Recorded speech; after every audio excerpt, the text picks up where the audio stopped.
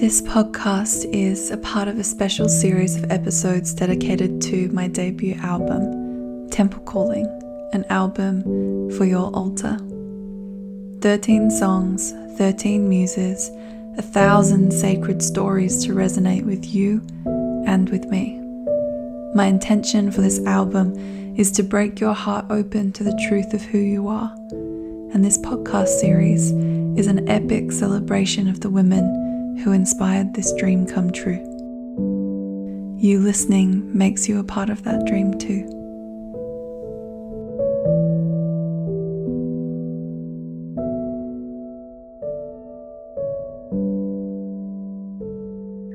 Welcome back to the Genius Portal podcast. I'm joined today by my sister, the mother of my beautiful nephews, Elise, and Noah, who's our newest and latest addition to the family.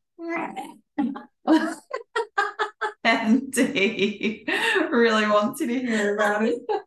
He just had a feed before this call, so Yeah. for this podcast. That's okay. There will be lots of parents listening, and they're going to know exactly where you're at. Well, that's okay. Thank goodness. Elise and I have known each other for a really, really long time. We went to high school together and kind of stayed in touch, but then didn't. And then she fell in love with my brother. Shocking to everybody. Yeah, it was. Oh, darling. Yes. Are you still hungry? You just need a half time. Okay. Okay. Are you happy then? Like, why are you talking about mum and not me? Yeah. So you know I'm the centre of attention everywhere. Darling. And then kicking us off with a bang, aren't you?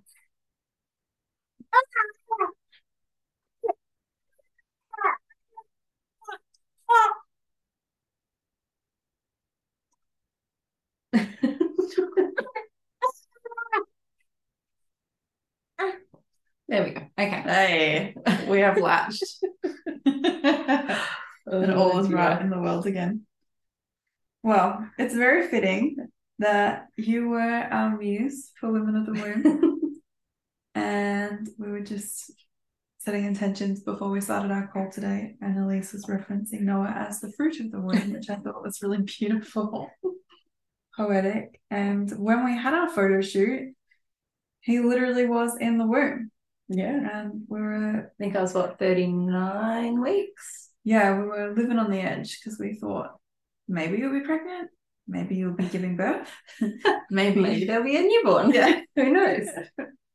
But I would love to hear what the journey was like for you, or what it was like for you being invited onto the shoot, and your process of even saying yes. Like, were you straight away a yes? Were you tentative? Did you have to ponder it?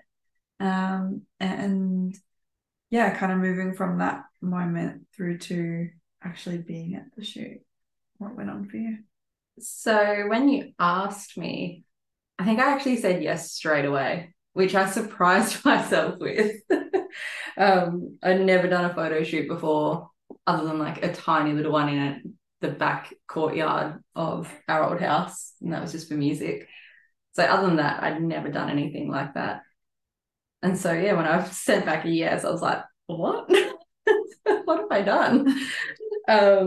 But no, it felt like such an honor to be asked. And I was really excited too, because I hadn't had any like maternity photos with our first kid. So it was going to be nice to actually have something, if it wasn't a maternity shoot, but yeah, you know what I mean. Yeah, so it'd be nice to have something to look back on. Yeah, so I was pretty nervous leading up to the shoot, because I was like, I have no idea what to do, or any of that, but no, it just felt really right to do. Yeah. Yeah, and then come the actual shoot, I was so excited. Super excited, and just happy that I was actually still pregnant, because I did feel certain that Noel was coming early. By the way, I was horrendously wrong. I think we were in our 41st week before he came. So yeah, because the shoot was on the 5th and he was born on the 19th. yeah. So that was another 2 weeks. We just didn't know. Yeah, exactly. We had nothing to worry about at all. Yeah. Luke came along to the shoot as well because in case I went into labour, he could drive me back home. But yeah, thankfully it's not needed. Oh, what are you doing? Do you just want your voice heard? Is that better? Noah's our first baby on the podcast, and I have zero issues with his sounds and, all of that. I just think that's glorious. The listeners will love it. But what I didn't anticipate is that I would just stare at him and forget to talk to you. Very easy to do. Yeah. So when you're that cute, you're very distracting. Yeah. Oh my goodness. Okay, so coming back to the photo shoot. What was it like being women of the womb? Because it kind of, you say, like, it wasn't a maternity shoot, but it kind of also was. Like, it gave me the opportunity to do that. And yeah, what was it like when you actually got into it? What were you nervous about literally the photos? Were you nervous about the other women? Like, what were you nervous about? And then what was it actually like? I was nervous about just not having any idea what to do, how to pose, any of that stuff. I was like, I'm going to look like a potato. What do I do? But no, that's where Addie and Sarah came in and they were so good in directing. And so, ended up just feeling really comfortable. I'm not going to say natural, but it felt pretty comfortable. And just getting into that woman of the womb, made me feel really beautiful and powerful, which for those that have been pregnant, sometimes you don't really feel either of those because it can make you feel the opposite. But yeah, that shoot really got me into that, which was really beautiful. Yeah, that's really cool. Did you feel any like ongoing effects from it? Like, do you feel like that feeling of beauty and your power stayed with you moving forward from it? Yeah, definitely. Yeah. That's really cool. Yeah, I think I was on a high for the next week after that. Yeah, me too. I spoke to Addie yesterday. It was yesterday. And I was saying how I felt like I was just like having a trip for like a good 5 or 6 days. Like, I was just so happy and in awe. Yeah. I kept crying. I kept like seeing one of the photos and then crying and going, "That's my friend," or like, "That's me." I love it. It was really, really cool. What was it like meeting all of the women? Because you didn't know most of them before. No, I think I knew. I either knew or knew of maybe half of them.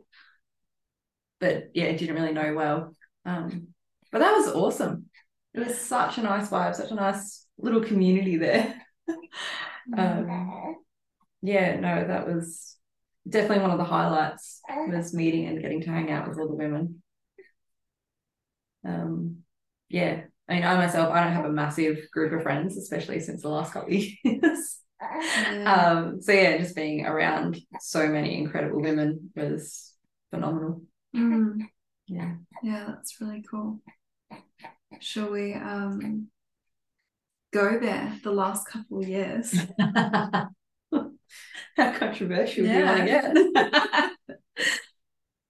Yeah. What's been happening in your world that's made you feel separate from other women in your life? I got pretty lucky, I think, I already had a pretty small group of friends anyway, and it was more friendly acquaintances that with differing opinions, with various illness things. You can say I'll call a spade with COVID. And yeah, with differing opinions on vaccinations and all that kind of stuff. Yeah. A few more friendly acquaintances kind of dropped off. Yeah. Which has not really been a big loss. Yeah. Yeah, but it also makes it harder because for a time there we couldn't actually go anywhere and meet people and do all that stuff. So yeah, I mean, we're pretty much out the other side of that now, but yeah, you kind of notice lingering differences, or people treat you a little bit differently, or talk to you differently, or not at all, in some cases. But it's been good too, though. You figure out who is on the same page as you and who's not judging you. I think it's one of the big ones. Yeah. It's really interesting because I feel like on one hand it's been like this social cleanse. Big time, because we have very similar beliefs and we both acted similarly throughout that time, and I think received similar kickback or support from different people. And it was just like I just feel like it's this social cleanse. And it's before we jumped on the podcast today, we were talking about temple work and how when you come to personal development, or you enter a temple and you go to a workshop or you go to a course or something, you're expecting this like glow up. And sometimes it's more of a need to destruct the current structures to then have your glow up. And I feel like in a way what the pandemic did, and I'm not saying that I particularly enjoyed it or that I agree with it, or definitely not saying that, but you know, that happened and the past is over, right? It happened. But I feel like it gave this opportunity. It's like the whole world became the temple, and we could choose whether we broke our heart open to it and faced it, or we could bury it down. And what I noticed, at least in my friendship groups and the friends that I had differing opinions with in particular, or acquaintances, like you say, I probably call people friends really loosely. I met you once and now we're best friends. But yeah, it was that difference between, are you willing to be vulnerable and face what this really means, and also face the consequences of whatever you choose, because there were consequences both ways. Definitely. And obviously people with different values or prioritizing different values made different decisions. Or different opinions on their different values, whatever. But I feel like I'm butchering this a little bit. But yeah, what I noticed in my friendship groups was that regardless of what decisions people made about vaccinations or about keeping or letting go of their jobs, or all of those different like health decisions that were being made, career decisions that were being made, house decisions that were being made, there are a lot of huge decisions that people were forced to make. What I noticed is that the people who are willing to be vulnerable, regardless of their circumstances, regardless of their opinions, regardless of what they believed was right, I was able to stay connected with. Even if we believed completely separate things and made completely different decisions. If they could be vulnerable with me and I could be vulnerable, it worked out. But the people that weren't vulnerable and were more information focused or opinion focused, or I'm right, I need to show you how you're wrong. And they just had no flex. There was no give on their opinions. It's like those people are just it's like the humanness is sucked out of them, because now it's just this means good, this means bad. It's very black and white, but it's very much not. It's very much not. It was certainly interesting, and seeing how people act now towards other decisions with vaccinations and stuff just seems so different to what it was pre-COVID. They seem a lot more, I think, forceful with opinions, might be the word. What's been your experience with boys? Because you've got 2 babies and you've gone through, maybe you could speak to it a little bit, you've gone through a huge transition just in your life personally, in your world, since having Eli to having Noah? Like, life is very different as a family unit and as a family structure. And I mean that other than adding another small human, you know what I mean? But like the chapter of life when Eli came, which is Elise's first, and the chapter of life when you have Noah, really different. Oh, yeah. And you're really different. Like, you've gone through your own metamorphosis in that time. Can you speak to that a little bit, and how maybe that's also impacted your journey with your boys as well? Yeah, so with Eli, we had just moved out to where we are now. So we moved from in town to a little kind of semi-rural estate, I suppose. And so even doing that, sort of regardless of anything else, moving out from where everyone is or was, kind of, I guess, ostracized us a little bit. You sort of get left out of things and all of that. And then we had Eli in COVID times. Was that 2021? So yeah, we sort of went through a lot of pregnancy and all that kind of stuff without a whole heap of support. Luke was still working in the mines, so he wasn't always home. But yeah, and since having Eli and all of COVID happening, we've got Luke works from home. Currently now don't really work. No, it's just being his cute little self. Yeah, there's a painting above our heads for those who are listening, not watching. He's fascinated. He's very fascinated by it. Aren't you? It's an aerial photo of Rottnest Island. It is a very pretty picture. It is really beautiful. Yeah. Hi. But yeah, so I think going through all of that and having to make decisions with Eli, we really tested the waters of, do we want to continue vaccinating? Do we not? And he got the first couple of rounds before we kind of went, this isn't for us. This doesn't feel right. And going through those decisions when everyone around you is still kind of doing the normal things, you kind of feel really left out, I suppose. And you kind of have to get a lot of clarity on your decision so that you can be strong in that. Because everyone's trying to sway your decision one way or another. And so I feel like through both boys, we've gotten a lot more, I guess, mentally resilient towards external factors. I think both of us now don't really care much now for people's opinions, and more if they're trying to, shove them at us, not just have a conversation. But yeah, we've found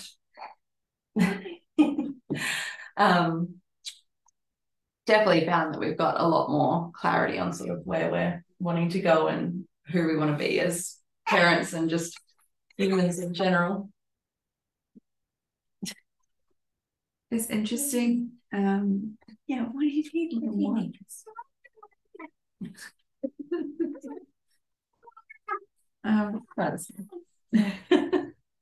The magical birds. Yeah. I love it because I feel like I'm just like, this is my future. Like, this is what I'm going to be like on every call I'm on. Transmission. And I like the invitation actually to slow down. Yeah. It's nice. You don't have a choice with kids. Yeah.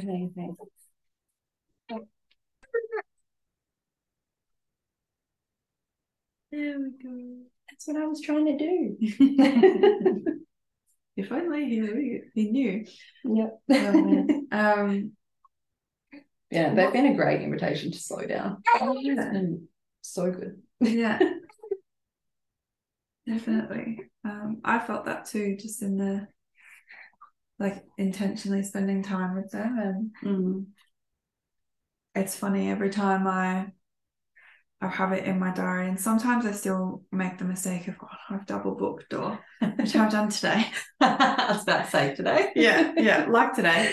But for the most part, I don't, and things have been I've been a little bit unsettled not being at home, and I'm just kind of realizing today how much that's impacted me, and I haven't applied a new structure to resolve that. Yeah. So I'm gonna sort that out tomorrow. But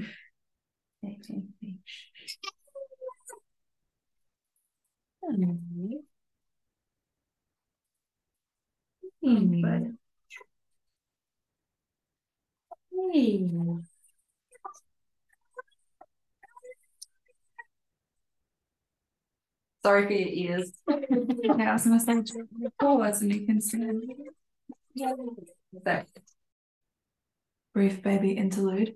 Welcome back. Baby is now sleeping, so yeah, hopefully stays that way. Cute. I was saying about the boys, like I prioritize time for them, and I notice when I'm like stressing about stuff, or I'm looking at my to-do list, or whatever, I always go, I don't have time for that. And then I always say to myself beforehand, because I don't want to get there and be resenting that I'm there. I want to get there and be there, and enjoy that I'm there, because it's like I love it. You would know, because you would see how happy I am when I'm there. But I always remind myself that every time I go afterwards, I'm always like, as if I thought I was going to go anywhere else, like as if I thought anything else was more important than coming and spending time with them. And so then when I get in I just call it getting in my shit, getting out of my heart, or when I'm contracted beforehand because I'm worrying about time, or really we were talking about slowing down, like it's like I want things to go faster. I want my projects to move faster. I want my to-do list to disappear faster. That doesn't happen when you spend time with kids. In fact, usually the to-do list just gets bigger. I remind myself that that's not actually the goal. Like the goal is to spend time with them, and I want to be slow for that. So I love it. I really appreciate it. And even then I notice that ripple effect through my world of like, slow down, what actually needs to happen today, what actually is the priority today. It's not whatever in my mind I think it is, because usually in my mind there's 3,000 things that have to happen. All the open tabs. Literally. Goodness.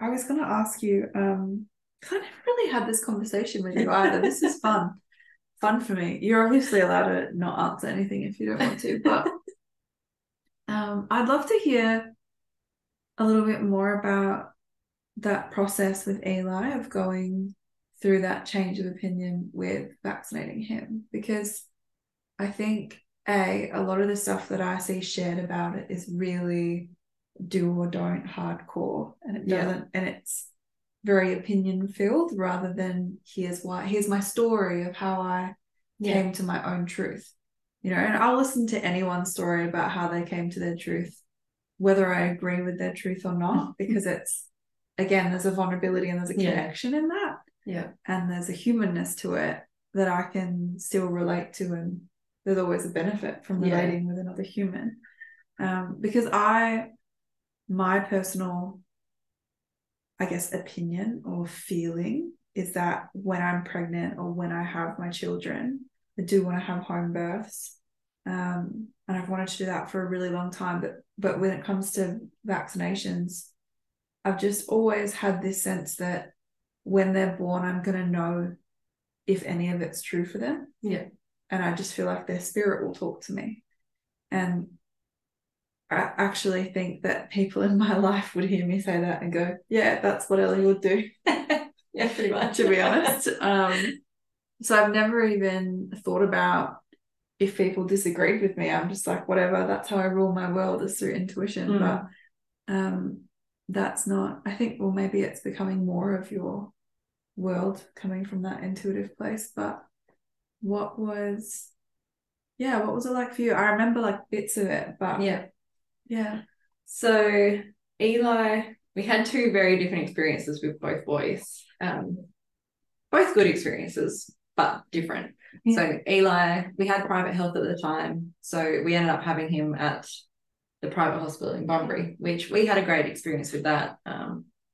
Not having to worry about meals and having everything done for you for a few days was magic. And that was your vision, right? It was your vision to have a hospital birth. Yeah. It was our first time. We didn't know what we know now. We weren't as, like, I guess, empowered in choices and stuff like that. But still, we thought we have him at hospital. If the worst case happens, we're sort of covered. Yeah. Worst case did not happen. We had a very long labour, but still got to have him naturally and all of that, which is what I really wanted. Straight away he got the vitamin K, and then we declined the Hep B. I think is one of the first ones they want to give him. That just always seemed weird to us. We didn't have any connections where we would be worried about that happening. So that one was pretty easy to be like, no. But yeah, and even at the hospital, they do this heel prick test. I cannot for life me remember the name of it. But they do that, I think, the second day or something, and it's honestly awful. You got to hold your baby while they're crying and they're trying to prick the heel to get blood out of them. Ugh. It is not pleasant. But yeah, we got that because we didn't know any different. Yeah. So yeah, even that this time around we haven't ended up getting because we decided we didn't want to or need to. Sorry to interrupt you, but what's the perceived benefit of the heel prick tests? If I can remember it screens for some other diseases or issues, probably isn't the right word, but I'm struggling for the word. Yeah. But yeah, it screens for some other ones that will come up in their blood, and I think they keep it for a couple of years as well. Or I get sent to Perth. Yeah, I think it's sent to Perth and they keep it for a few years. Right. But there were no signs with Noah of anything that would pop up. So yeah, it wasn't with Eli either. We just had no idea. It was kind of like, oh, okay, this is happening on this day. Yeah. All right, we'll deal with it. No. Yeah. So now that knowing what we know now, we wouldn't have got it with Eli either. But yeah, vaccination wise, so we had the vitamin K straight away, declined the Hep B, and then we ended up getting his, I think it's 6 week is the first lot.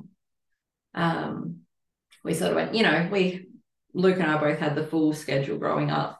We've been fine as far as we can tell. So we're like, yeah, we'll start getting them and see how we go with it. We can stop at any time. So see what happens. So we got the first lot. We didn't really notice any side effects or anything. A little bit sooky that day, I think, and that's about it. Then this is all when I think the rallies were just starting to happen in Bunbury, the freedom rallies. So yeah, we started going along to those not long after, I think, that first round. And then we ended up getting, I'm going to say it's 12 weeks. It might be 8. I think it's 12 was the next lot. We got that. So it's just a repeat of what they get the first time. Yeah. And again, we didn't really notice anything. I think he might have been a bit hot or something that afternoon. That was about it. But then when the next ones came along, I started feeling like I just couldn't bring myself to book the appointment. That was the biggest kind of red flag for me intuitively. It was just like I could not pick up the phone to book it. Something in me was just like, don't do it. And we got talking to a lady at one of the Bunbury rallies. She came up to us and she asked us, so Eli's got what they call the stalk mark on the back of his head/neck. They call it the stalk mark. And it's, they tell the tale that when the stork drops the baby off, that's a little mark that gets left there. And it's just one of those like kind of birthmark things. This lady came up and she said, oh, I've just noticed that your son has that. So does mine. And he got horrendously vaccine injured. I think he was non-verbal, really like quite high on the spectrum. And she was like, my whole life changed after he had must have been like the 12 months or 18 months or something. They have, which one is it? The MMR. mumps, measles, measles, rubella. Yeah, I think it was that one. And since then, it completely changed her son. And I think that might have been the one that I was starting to struggle with. And I was like, I can't bring myself to want Eli to get this. So the more we kind of spoke with her, we were like, okay, I'm glad I haven't booked that appointment. And sort of since then, so basically the stalk mark, referring to that, is a sign that the kids have this gene called the MTHFR. Now, quite a mouthful. But basically this gene, really basically, it makes people more susceptible to being affected by things like vaccines or additives in food, all that kind of stuff, which we have actually noticed with Eli. If we give him something like even sugar, something really sugary, he just goes up his trolley. And he's already a pretty full-on kid. So yeah, we're trying to avoid that. So yeah, the thought of if we keep going with this schedule, we could really stuff up what's going on there. Noah's got the same marks, so it was sort of a no-brainer for us not to give him a single one. But yeah, so birth-wise, with Noah, we had a totally different experience there too. We had the home birth with a midwife who was very on board with our views, which was awesome. We didn't end up getting vitamin K with Noah because we kept him attached to the placenta longer. And so he got more of his blood, where Eli, we did have the delayed cord clamping, but in hospital it's like 2 minutes, whereas Noah was attached to it for a good hour or two, I think. I kind of lost track that morning. So we've declined everything with him, and he's been absolutely fine, and he's growing tremendously. But yeah, so with the vaccines and everything, it was a feeling originally. It was that don't do it. But then solidified when we spoke to that lady, and there were plenty others there with a very similar story. Yeah. That their kid was fine, and then at however many months or after this vaccine or that one, they weren't the same. More stories than there should be. Yeah. I think. Yeah. It's so interesting. I'm crying. I just looked and I was like, what? Doesn't take much, does it? I should know you by now. I don't know why. If I make it up.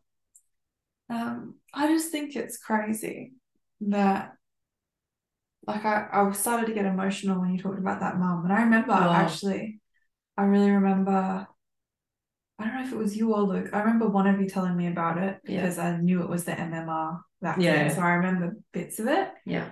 I remember that story and you guys meeting her. Oh, she made me cry when she was telling us. I was crying. Yeah. It was heartbreaking.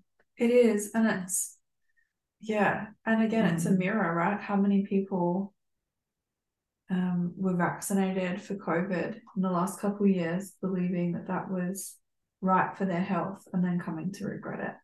And that's not me throwing my opinion saying that no one should have done it and whatever. People have their own paths. I have a lot of friends who chose to get vaccinated, and that's and it is each to their own. That's cool. Very much so. Yeah. If that's a risk that you're happy to take, power to you. Yeah. If that's if you are making that from an empowered place, that yes, I want to do this. Yes, it is my choice, not I'm being forced or coerced or I'm going to lose this or that. Yeah. That's what I take a lot of issue with. It kind of makes me laugh because COVID created a lot of anti-vaxxers. Yeah, it did. I'm one of them. I'm definitely one of them. Yeah. And it's interesting because it's kind of highlighted a greater kind of it's not secret, and maybe it's like more far removed from me because I'm not a parent, so I'm not going through that experience yet. And I also have a pretty unique lifestyle of being at home as well. So when I am a parent, I'm not going to be looking for daycare and stuff like that. But it just kind of highlights to me this, I want to say, like this other pandemic of like parents having to vaccinate their children to get support in raising them. Yeah. And again, I think you know, if you need to get, if it's true for you, or you want to get, or you need to have daycare, or you want your children to go to school, great, let that be available to you. But it's that similar thing of the condition for them to go. Yeah. And that's why we're really lucky and privileged that we both work from home. So we don't have to worry about daycare and all that kind of thing. Schooling, I believe you can still, they can't really stop kids going to school from what I can gather. They can't kind of withhold education. Yeah. Might be different for like private schools because it's private. It's not government run, but I think, and I could be very wrong, but I think schools have to allow kids in. There might be like some kind of caveat there, but yeah, I'm pretty sure that's it. Daycares, they definitely run by those rules. They can't. Yeah. So it's wild. And I think the grief for me is like, I have complete faith that those parents are doing the best that they can. Oh, absolutely. With what they are told and taught and what they're learning. And honestly, a lot of parenthood is rock and a hard place. Like damned if you do, damned if you don't with choices. Yeah. It makes it really hard. So yeah. Yeah. And then some of those choices have such huge consequences or potential consequences. Yeah. Yeah, it's wild. Again, like that's my future. Yeah. Oh my goodness. Yeah. Lots of decisions. Yeah. What was it like deciding to have a home birth? Like what was that? It was a no-brainer. Yeah. It was a no-brainer. Yeah, the more I got listening to a certain podcast. Can I plug another podcast? Sure. Yeah, it's totally different. The Great Birth Rebellion. Cool. Wicked podcast. You're right, Bubba. Keep sleeping. They're evidence-based, but we'll look at the greys. We'll look at the shades of grey and look at it in a non-opinionated, here's the facts, make your decisions. But they're very much for home birth and for having midwives over doctors and that sort of thing, because birth isn't an illness. Pregnancy isn't an illness. It's natural. It is what it is. Women know how to birth, and midwives are, for the most part, I'm very generalizing here, but for the most part, they do all the work anyway. Having one at home in our own safe space just felt right. And it was the best experience. Yeah. It really was. Yeah. And someone was in a rush anyway, so but yeah. You're looking hungry again. There may be more crying in a second. That's okay. Yeah, no, we loved the home birth. As I said, our hospital experience was really good. But if we'd done Eli over again, we would have had a home birth the first time too. Yeah. I think there's something to be said for, like, the hospital birth was the best birth that you could have had with Eli as who you both were then. Yeah. Like you and Luke. And this birth with Noah was the best birth that you could have had as who you were when he came into the world. You know, definitely. Which is beautiful and is actually really different to a lot of women's stories. Yeah. But that's what you've created is, I find it really inspiring.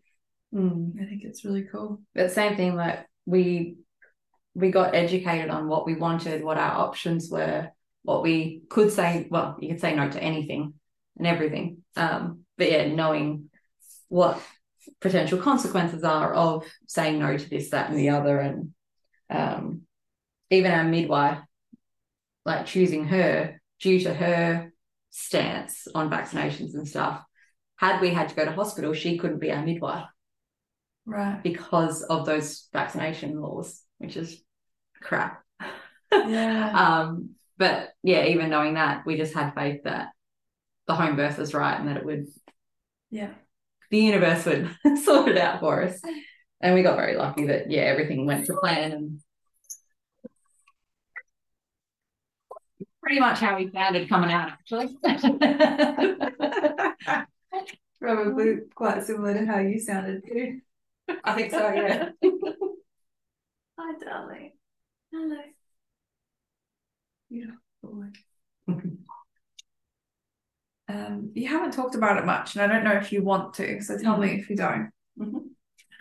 But what were there any particular moments of challenge or highlight during your birth that you could reflect on and share with us? Yeah, I'm talking about you. Big body. I'm not going to do that. I don't think so. No. Okay. Yes, down. What's going on? Most of it was highlight, to be honest. So with Eli, I got to have him naturally. I did end up having the gas. When I got to transition, I started to kind of lose it. We'd been going for 20 something hours at that point. So I ended up having the gas with him just to kind of center me back to breathing and get me through it. And for a birthing muggle or muggle, that's probably not the right word, someone who hasn't given birth yet, is the gas just more oxygen? Or does it have, is there something I think it's just more it? Oxygen. Yeah. Again, could be wrong. I was kind of just like, I'll take it. Yeah. But there's something about the gas, like it doesn't cross the placenta. Is correct. that right? Yeah. Yeah. Okay. Yeah. Whereas everything else, to whatever extent, does cross the placenta and can mess with them. So yeah, that was one thing I very much didn't want an epidural, didn't want any other interference. So I ended up having that with him, which I was happy with. I needed it. I was kind of, every contraction I was getting to, I was shaking my head and going, no, no, no, no, no. I don't want it to come. And so I definitely needed it. With Noah, I found it a lot easier to center in on my breathing and actually control it. I'm someone who I've always kind of prided myself on breathing. I'm a singer. I know how to breathe. But yeah, when it came to birth, I kind of got a big shock then with Eli. I was like, oh, crap. I don't know how to do this as well as I thought. But yeah, with Noah, I think just knowing what was coming was the big thing. I kind of knew what to expect. To an extent, every birth is different. But yeah, I kind of knew what was coming and I knew how to control it a little bit more. So yeah, I found that really cool. And even when we ended up having a water birth as well. Almost missed it because someone was in a hurry, but we got there. So once I was in the pool and really having those big contractions, my midwife was able to coach me through it, not from a push, push, push point of view, but like tell me breathe this way to get through this contraction. And and having that kind of guidance was really nice. It was really good. So I didn't find it as mentally challenging this time. That was good. Other than, hi, hello, darling. You want to tell your birth story too? Yeah, it's pretty special. Other than you've done it before, so you know you can do it, and now you're in your own space. So that must bring a sense of comfort. Oh, yeah. All of those things. Was there anything else that contributed to the second one feeling, easier, less challenging? I think having full faith in the midwife, having a private midwife, you see them, well, for a start, you see them once a month in the beginning, and then by the end of pregnancy, you see them every week. You get a really good relationship with them. So like Eli, I was in the midst of pushing and they had shift change. Wow. And I could still remember, I don't remember the names of them, but I remember them coming up and whispering to me and saying, we're just having shift change, like this is a new midwife, such and such. And I was, in the midst of these insane contractions, and I'm just thinking, I don't care who's behind me right now. Just let me do my thing. They were lovely about it, don't get me wrong, but I just thought, I don't care. I don't remember anyway. Just whoever's back there is back there. Let me do my thing. Whereas this one, there is one midwife. Most of the time she's just chilling, just filling out whatever she's got to fill out, doing the thing, checking in every now and then, check blood pressure and that sort of thing. but she just leaves you alone, and it makes you feel safer because they're not constantly up in your grill. I didn't get one VE, one vaginal exam, not one. Where women think they have to have one every time, you know, the midwife or something comes and checks on you, and it's just so unnecessary and interrupts a normal physiological birth. So yeah, definitely knowing all of that and having that was such a comfort. And so it shows that when your body is safe, when you are safe, it happens. It happens as it should. Again, not always, I'm generalizing, but for the most part, yeah, it should just go quite smooth. Yeah, and that's been your story, right? So you can generalize yourself as much as you want. And I've got to give Luke credit. He's a fantastic birth partner. He's a really calming presence there. And he got to come in the pool and catch Noah and pass him to me. So that was really cool. He was actually, I don't know if we've told you this bit, but it must have been I think Eli had gone. We decided not to have him there because he would just want to swim in the pool, and he's a water baby. I think he was just a little bit too young to grasp what was going on. So he left around midnight. But I think just before that, Luke had the guitar out. I was showing him a couple of things. So that kind of just shows how kind of chill it was in the lead up. We're just cruising. That's so beautiful. Yeah. I didn't know that.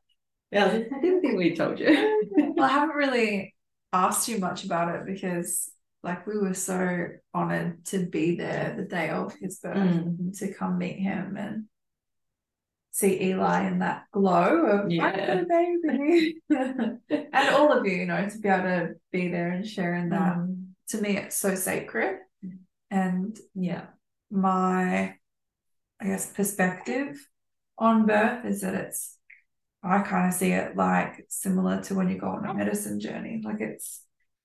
You're in this other world and you're having this otherworldly experience and it changes your brain and it's big and emotional and tiring and so taxing and expansive that I really have a lot of reverence for you choosing the right time to share about it.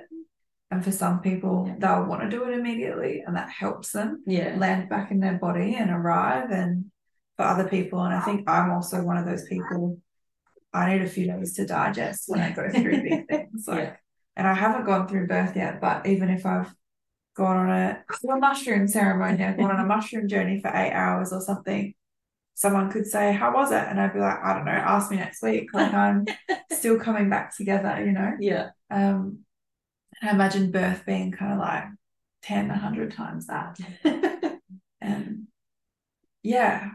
I just have a lot of reference for it. So it's not a bubble that I want to poke around in.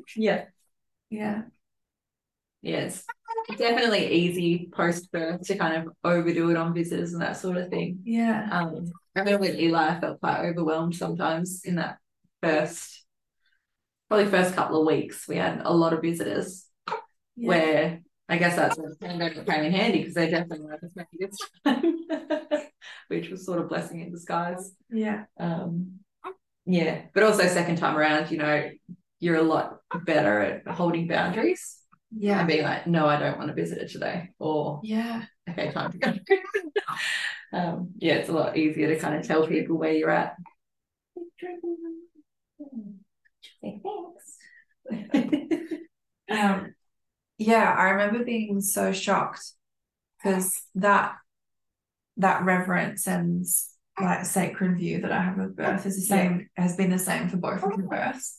And I remember being shocked being invited to come see him straight away the first time. And then I remember getting there and you were so relaxed. I don't know if you were getting these waves of oxytocin post-birth. Post-birth high is pretty good. And you were so chill and he was just wrapped up right next to you and you were like, want to hold it? And I was just shocked. And I was there with Mum and obviously Mum was like, yes, and ran over like a lightning bolt. But I was so shocked I didn't even have time to respond because I was really just honoured to be there and not yeah, like being there was sacred to me, let alone holding him. And I had this whole, I guess, when you guys were pregnant, I'd gone down this rabbit hole of how do I support pregnant people? Like, how do I support the family? Yeah. Blah, blah, blah. And all the information was kind of like, you know, ask mum what she wants. Don't go hold her baby. Maybe she wants to hold her baby. Maybe so I'm not much of a cook, but I could bring it or like do some dishes or put some laundry on. Yeah. You know, like there's other things that are more helpful that you can do. But it's been interesting even this time. I mean, we've given you guys food and we appreciate it. Have to give props to my wife for a lot of that. I'll come buy the food. I'll invest in the food. Credit where it's due. Yeah, credit where it's due. You are better off me not cooking. I wouldn't put you through that anyway. Yeah. But yeah, I think, and maybe it's also different because now there's two, and so you've had like Eli is a really active child, loves running around and does not nap. Yeah, and usually it's more like, actually, can you please just spend time with Eli? And that's what you guys want. Yeah. But what I've really learned, supporting any women of the womb as they become mums is actually asking you what you want is more beneficial than trying to learn about it. Yeah. Because even trying to learn about it, and I was getting all these like woke opinions of like, don't go hold the baby, do this, support her, da da da da. Yeah. It was like none of them actually said, just ask her. Yeah. Just ask, because every mum's different. Yeah. And I even noticed that with some mums where I'll go, oh, do you want help changing? Or do you want me to hold them while you do that? Or do you want me to clean it? Sometimes they get pissed off that I'm seeing them as less than capable and they don't want that help. And sometimes they're like, yes, please take my child. Like, and I think even on a different day in the same week, you would respond differently. Yeah, definitely. Yeah, I know I've had moments where someone's offered to like clean something or do something, kind of in my head, I'm just like, I can do it. I'm not incapable. And you kind of really got to step back and go, they're just offering help. Like, take the damn help. Yeah. Because it can be really easy to get caught up in that, like, you've got to be not so much perfect mum sort of thing, but you've got to be on top of it. Yeah. It's really hard to kind of let go and go, okay, no, I do need help here. Yeah. I think there is like a societal thing of you got to be perfect and you got to be on top of it. Yeah. And I always think of, you know, I'm obsessed with the past a little bit, like period, like medieval kind of past. Yeah. And it's not all good. No. But how those families, like, they never raised their children by themselves, whether they were peasants or whether they were the rich. None of them did it alone. The peasants had to help each other because of circumstances, and they had to. And the wealthy had to have help. They had all the help in the world. They had all the help in the world. You know, maybe too much help, and too much separation from their children. Yeah. But, you know, like just that reference point of togetherness. And I'm not saying that was a particularly functional society, but they did it together. And our society is like, no, this is my house, and these are my babies, and I will be all the hats. Yeah. I will wear all the hats and take care of all of it. And but I think going back to sort of what we were saying earlier, like, everyone's always really busy. Like, everyone's always got so much to do. It's really hard when you're in that, especially the very early motherhood stage, where time sort of means nothing to you. Yeah. And reaching out and asking to help from someone who's still working, who's still doing all the things, you don't want to be a burden to them. Even though logically, you know, you wouldn't be. They're more than happy to help. Yeah. But, taking yourself away from that. Oh, they're too busy. And it is very easy to think that everyone is too busy. Yeah. Because it sort of feels that way sometimes. It's kind of the world that we're in. And it's interesting how, I don't know if this is the case for you, but I imagine roles reversed, you'd be like, yeah, of course I can get you that when I go to the shops. Yeah, of course I'll do your dishes. Of course. Yeah, of course I'm here. Like, but when it's us and it's our turn to receive, or it's like we're the one in the vulnerable position, because it's vulnerable to go, hey, I'm struggling, or hey, I'm tired. Absolutely. I can't keep up with all of this. And being there's a seen as resistance. vulnerable is hard. Especially, in that it's like, I've got to take care of these humans. I can't be vulnerable. I can't be not onto it because they're relying on you. So it's a funny one. But if you do want to support women, ask them. Yeah. And sometimes they might say, like, I don't know what to do, in which case cook them something. Yeah. That is generally the easiest sort of way to support. At least if you ask and they say, I don't know, they can start thinking about it. Yeah. Because I think before that, like, it opens that communication to be like, oh, this person wants to help me. What would actually feel good to get help with? Yeah. So, it's a really, it's very different, but it's also kind of mirrored with like having a business and asking for help. Yeah. I really resonate with that. If someone else is like, help, I'd be like, yeah. But when it's me, I'm like, no, I have to do it all. It's a similar death that I've gone through, that I continue to go through. But, it's incredible. What's your, actually, before I completely change the subject to start wrapping us up, I also just want to add, maybe probably for our listeners' sake, but I'm sure you'll have gold to add too, that not just asking you and the mother what you need, but also the second parent. Oh yeah, definitely. And supporting there. And that's been, I mean, well, Luke's my brother, so that's probably, maybe I probably speak to Luke a little bit more than I speak to you anyway, but it's been really cool asking both of you, and both of your answers have been different other than food. That's the easy. You can always guarantee the answer will be food for me. Yeah. But I think it's been really nice. Even I actually love it. It's funny, on the other side of it, like when I've messaged and said, hey, can we bring anything?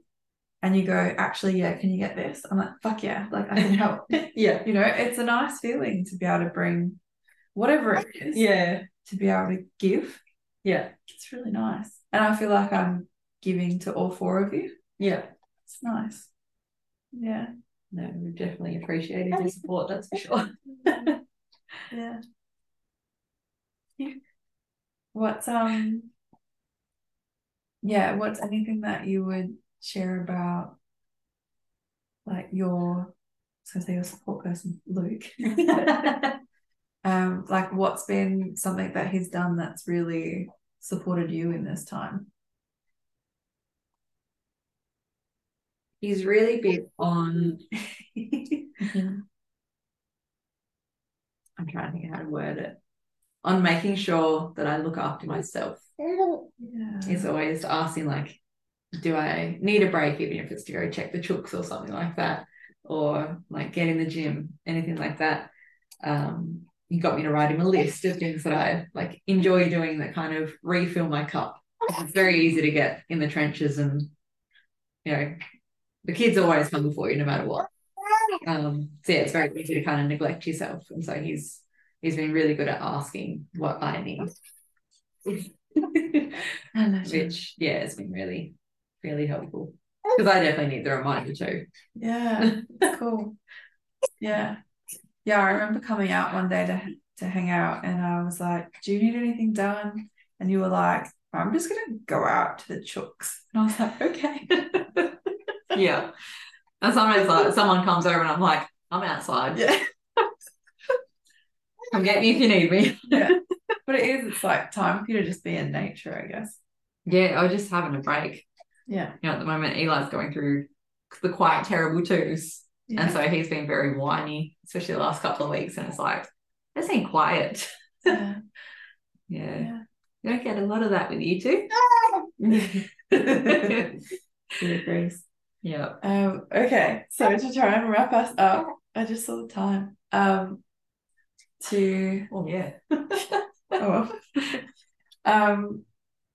We're on baby time. To bring it back to women of the womb. And that experience, I guess. What's been the goal of that whole experience? Your best takeaway, or your best, like you mentioned, feeling beautiful and powerful. Maybe that was it. But yeah, what's been your takeaway of being part of this art and being invited to be a part of it? I think my goal from it was to be around more women. Yeah, I think I had the warm fuzzies for the next month after being in that group. It was just so awesome. Yeah, be around more women. Yeah, more community. Yeah, I found it was really cool too, because we had women of all different ages and walks of life, and it was really women of the women, lots of different ways. Yeah. That's a beautiful takeaway. Okay, the question I've been asking everybody is, what's your favorite song? Ooh. I think so far, Temple of Lilith. Yeah, it gets stuck in my head. It's so catchy. Yeah, Temple of Lilith. It surprises me what everyone says. Yeah. Cool. Okay. Can you please? Is that your favorite song? Yeah. Gosh, you're cute. He's so cute. He's staring at me. How can people come find you if they want to connect with you? Would it be okay if mums who are going through similar things sent you a message or absolutely reached out? Where's the best place for people to reach out? And so I suppose professionally, I've got my Facebook page, Elise Louise Music. That's where you can keep up with whatever gigs I'm doing. For those who are local in the Southwest, I'll be doing music lessons in a couple of weeks from home. So if that calls to anyone, hit me up. Otherwise, my Instagram is just Elise Lou. Ellie will tag that.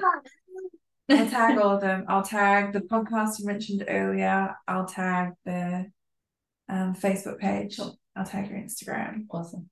And music lessons is awesome. Elise is a beautiful musician. We didn't even really talk about that today. So we'll have to have you back to talk about your music world. But definitely reach out to her. And thank you so much for coming. Thank you for having me. You're really special. That's awesome. We never actually just sit down and talk, so yeah, we don't. Hey, yeah, we incidentally do. Yeah. Well, I love you. I love you. We love you. Bye, everybody. Bye. Bye. Thank you for listening to this special episode as part of the Temple Calling album series. My entire album is set to drop on November 10th. However, the first two singles, Temple of Lilith and Rebel Rose, are out on all platforms right now. On November 11th, 2023, I will be hosting my very first joint album and book launch in the beautiful Ferguson Valley in Western Australia. Look to the show notes to see the Facebook event or get your tickets and come immerse yourself in the magic of live music performance, cacao ceremony and artistic expression with the most beautiful, heart-first community. I'd love to see you there, and I hope this episode made your day magical.